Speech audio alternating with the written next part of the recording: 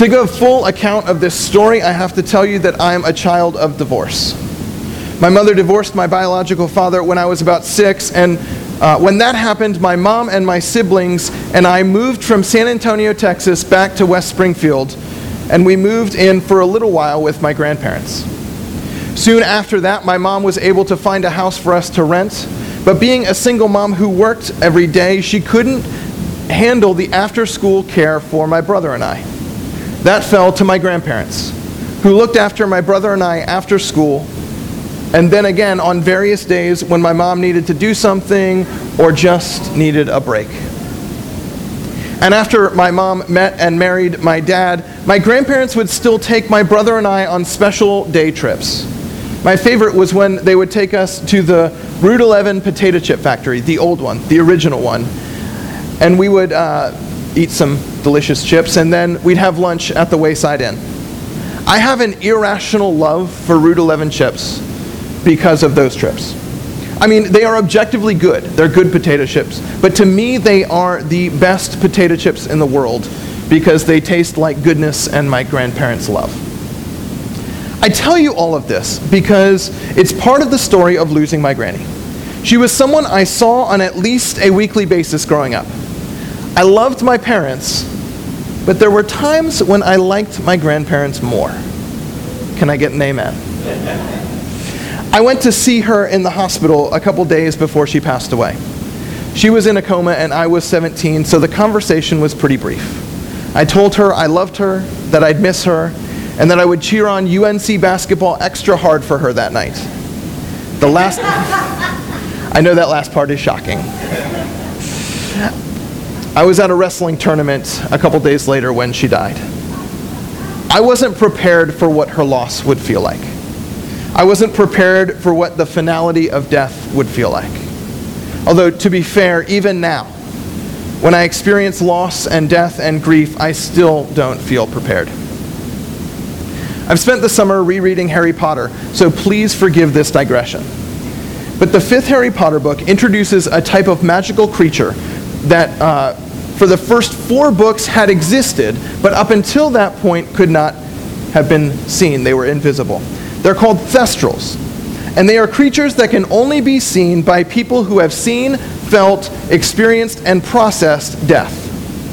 Harry is able to see them in the 5th book, and it is jarring for him to see these creatures who had always been there, but he'd never seen. And his best friends still can't see them. Within the story, it is an amazing way to talk about, to picture, the ways in which our experiences of death can isolate us from one another. How they can isolate us from even those closest to us. But in talking about being able to see these creatures, Harry learns that there are other students who can see them, and he forms bonds with them on the basis of being able to see these creatures that most of his other classmates cannot see. Which is also a beautiful way of showing how our experience of death can bind us with others. So great an effect it is experiencing and attempting to process what the death of a loved one means. In 1 Corinthians, Paul writes that death is the last enemy to be destroyed. Death is the first, last, greatest, and scariest enemy we face. We spend most of our lives in denial of the fact that we one day will die. And we spend all of our lives trying to avoid, delay, escape the effects of death. We don't think about it, we don't want to talk about it, we wish our pastor would shut up about it. We don't want to prepare or imagine that one day we will die or that our loved ones will die. We just don't want to have to deal with it. And yet we all will one day. Our scripture passage this morning is about Jesus experiencing the grief and loss associated with death, namely the death of one of his best friends. It's a great story in how wonderfully human it is. It's about Mary, Martha, Jesus, and Lazarus, but really it's a universal story that will speak to and appeal to each one of us. It's a long story, so you aren't going to get much more from me today. But we're going to go to the story nonetheless. We're going to be looking at most of John 11. Now a man named Lazarus was sick. He was from Bethany, the village of Mary and her sister Martha. This Mary, whose brother Lazarus now lay sick, was the same one who poured perfume on the Lord and wiped his feet with her hair. So the sisters sent word to Jesus, "Lord, the one you love is sick." When he heard this, Jesus said, "This sickness will not end in death. No, it is for God's glory, so that God's Son may be glorified through it." Now Jesus loved Martha and her sister and Lazarus. So when he heard that Lazarus was sick, he stayed where he was 2 more days, and then said to his disciples, "Let's go back to Judea." "But Rabbi," they said, "a short while ago, the Jews there tried to stone you, and yet you are going back." I'll admit part of these details are hard for me. On the one hand, it is bold and it speaks to the relationship Jesus had with Lazarus and his family, that he would return to a place where people had just tried to stone him in order to be with them in their hour of need. But on the other side of that, we hear the disciples say that Lazarus is sick, and we read that Jesus loved him so much he remained where he was for 2 days. Why not leave immediately? Spoiler alert, Lazarus isn't going to make it. And Jesus' delay is going to become a key aspect of this story. But how often, when we are faced with death, do we not have our own ifs and why nots? We ask here, why didn't Jesus leave earlier? When it's a loved one of ours, we ask, why did it have to be him, or why did it have to be her? Why couldn't God have acted and healed? What if God had acted? What if we had acted? Our story continues. Jesus answered, "Are there not 12 hours of daylight? Anyone who walks in the daytime will not stumble, for they see by this world's light. It is when a person walks at night that they stumble, for they have no light." After he had said this, he went on to tell them, "Our friend Lazarus has fallen asleep, but I am going there to wake him up." His disciples replied, "Lord, if he sleeps, he will get better." They missed the analogy. Jesus had been speaking of his death, but his disciples thought he meant natural sleep, like what happens when I preach. So then he told them plainly, "Lazarus is dead, and for your sake I am glad I was not there, so that you may believe, but let us go to him." Then Thomas, also known as Didymus, known best to us as Doubting Thomas, said to the rest of his disciples, "Let us also go that we may die with him." So somehow Jesus knows that Lazarus has died, and they are going to do a miracle. Thomas, poor Thomas, he gets such a bad rap, is convinced that they are going to die, but he's willing to go all the same. Props for my boy Thomas. But they set out following Jesus to go to Lazarus. On his arrival, Jesus found that Lazarus had been in the tomb for 4 days. Now Bethany was less than 2 miles from Jerusalem, and many Jews had come to Martha and Mary to comfort them in the loss of their brother. When Martha heard that Jesus was coming, she went out to meet him, but Mary stayed home. And Martha isn't walking to greet her friend. She is moving with purpose because she has got a bone to pick with Jesus. "Lord," Martha says to Jesus, "if you had been here, my brother would not have died. But I know that even now God will give you whatever you ask." It's in this moment that this story stops being a specific story about a guy named Lazarus and becomes a story for each and every one of us. It's at this point that this becomes our story. Jesus arrives and learns that Lazarus has died, although he had already told his disciples that Lazarus was dead, so I'm not sure he found out as much as he was told something he already knew, but I won't quibble with John too much. Martha heard Jesus had arrived in town, and Martha goes to see Jesus. Can I tell you, I love what Martha does here. Have you ever had a moment where you heard someone met with a person that you had a bone to pick with, and you couldn't stop thinking about all the things you'd have said to that person if you'd have gotten in a room with them? If I ever met the CEO of blank, I'd give him a piece of my mind. If I could ever have lunch with that senator, I'd tell him all the things that are wrong in my town. Well, let me tell you, Martha says everything to Jesus that I wish I could say in those moments when I experience grief and loss. If you had been here, if you had bothered to show up, if you loved him and my family enough, things would have been different.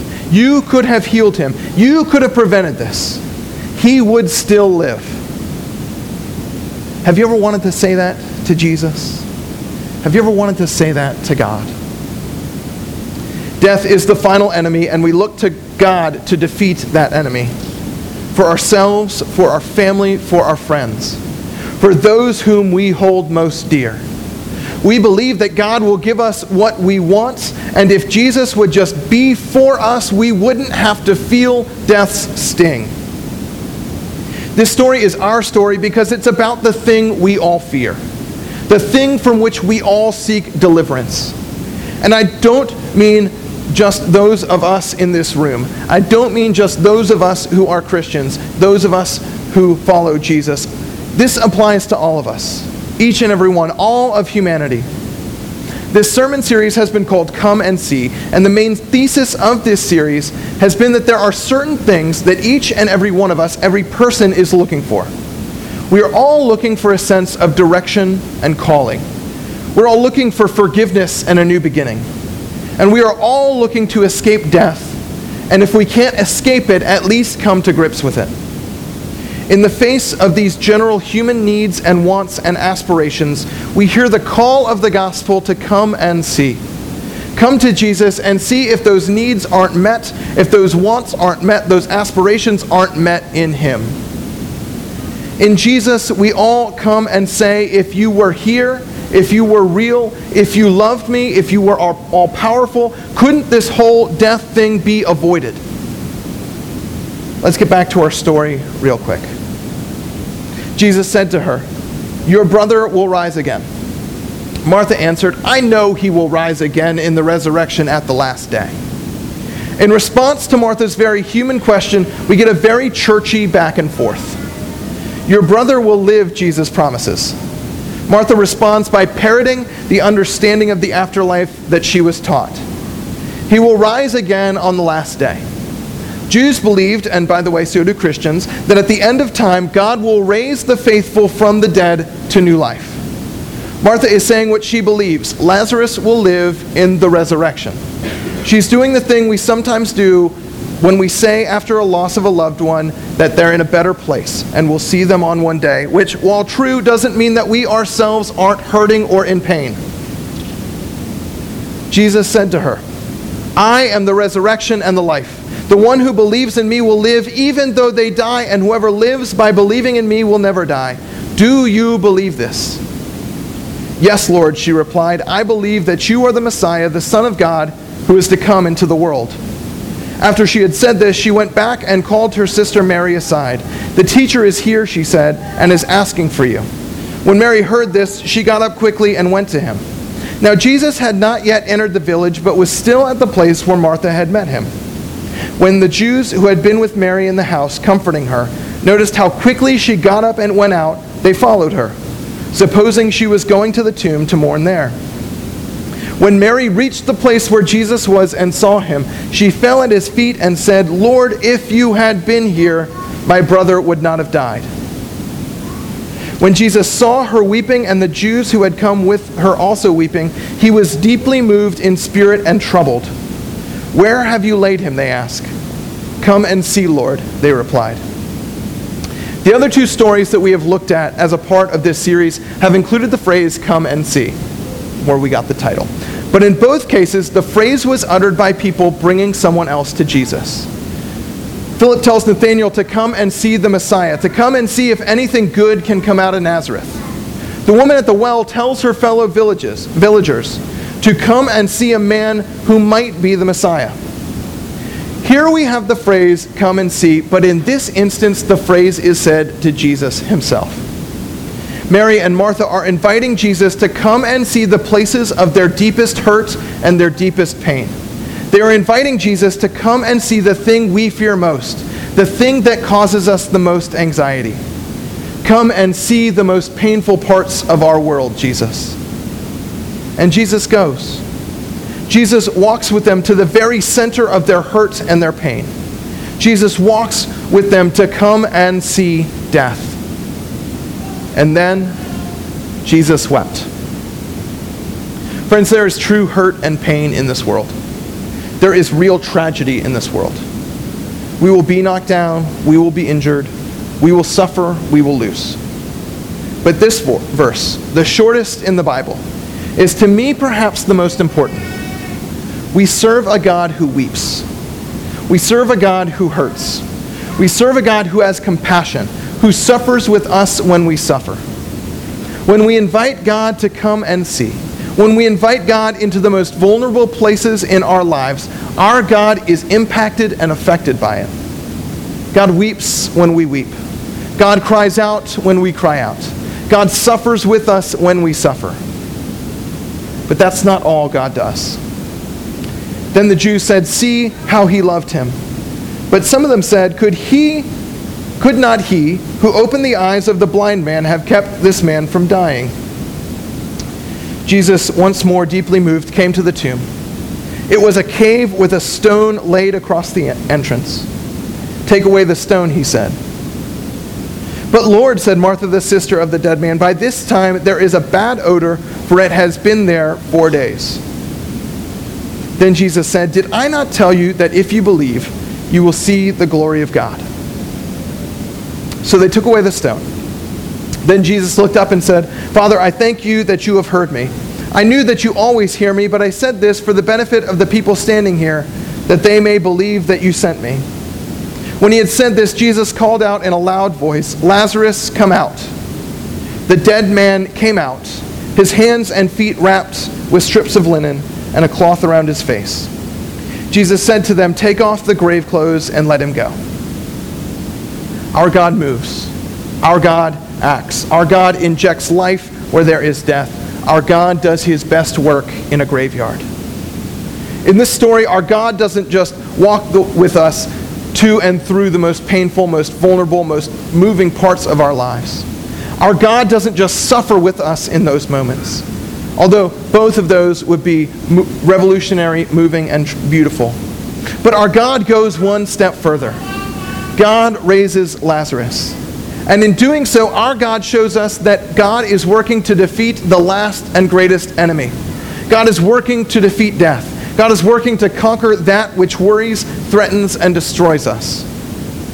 When we invite others to come and encounter Jesus, we are inviting them to a place where their deepest fears, their deepest hurts, their deepest anxieties can be healed and overcome.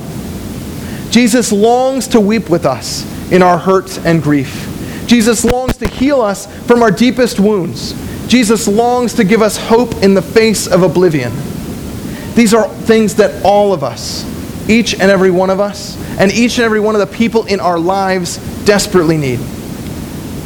Over the past few weeks, we have asked you to do a few things.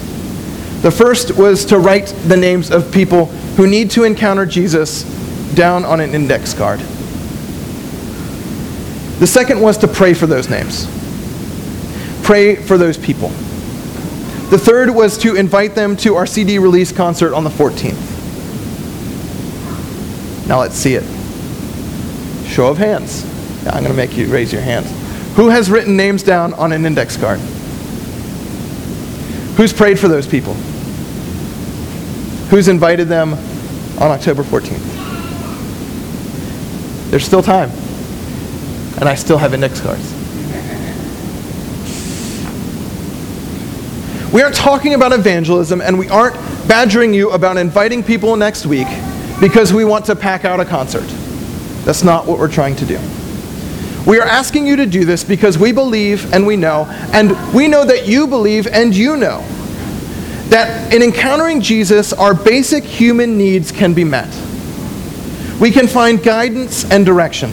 We can find forgiveness and a second chance. And we can come to know the one who is the resurrection and the life, and hope and know that our God rules and reigns and works to defeat death, works to bring about life, new life, resurrection, and gives us hope that we will know life and resurrection in the here and now. Friends, we are lucky. We are fortunate. We know the one who holds the keys to life, to death, and to resurrection. We know the one who is the source of our hope. But that means we are also the obligated ones. We are obligated to invite others to come and see Jesus, to encounter Jesus, so that they can invite Jesus to come and see the most painful, the most vulnerable, the most real parts of their life. And by inviting Jesus to come and see, they can be healed of the worry, of the fear, and of the anxiety that we all suffer. Whom are you inviting to come and see? What are you going to do? Let us pray.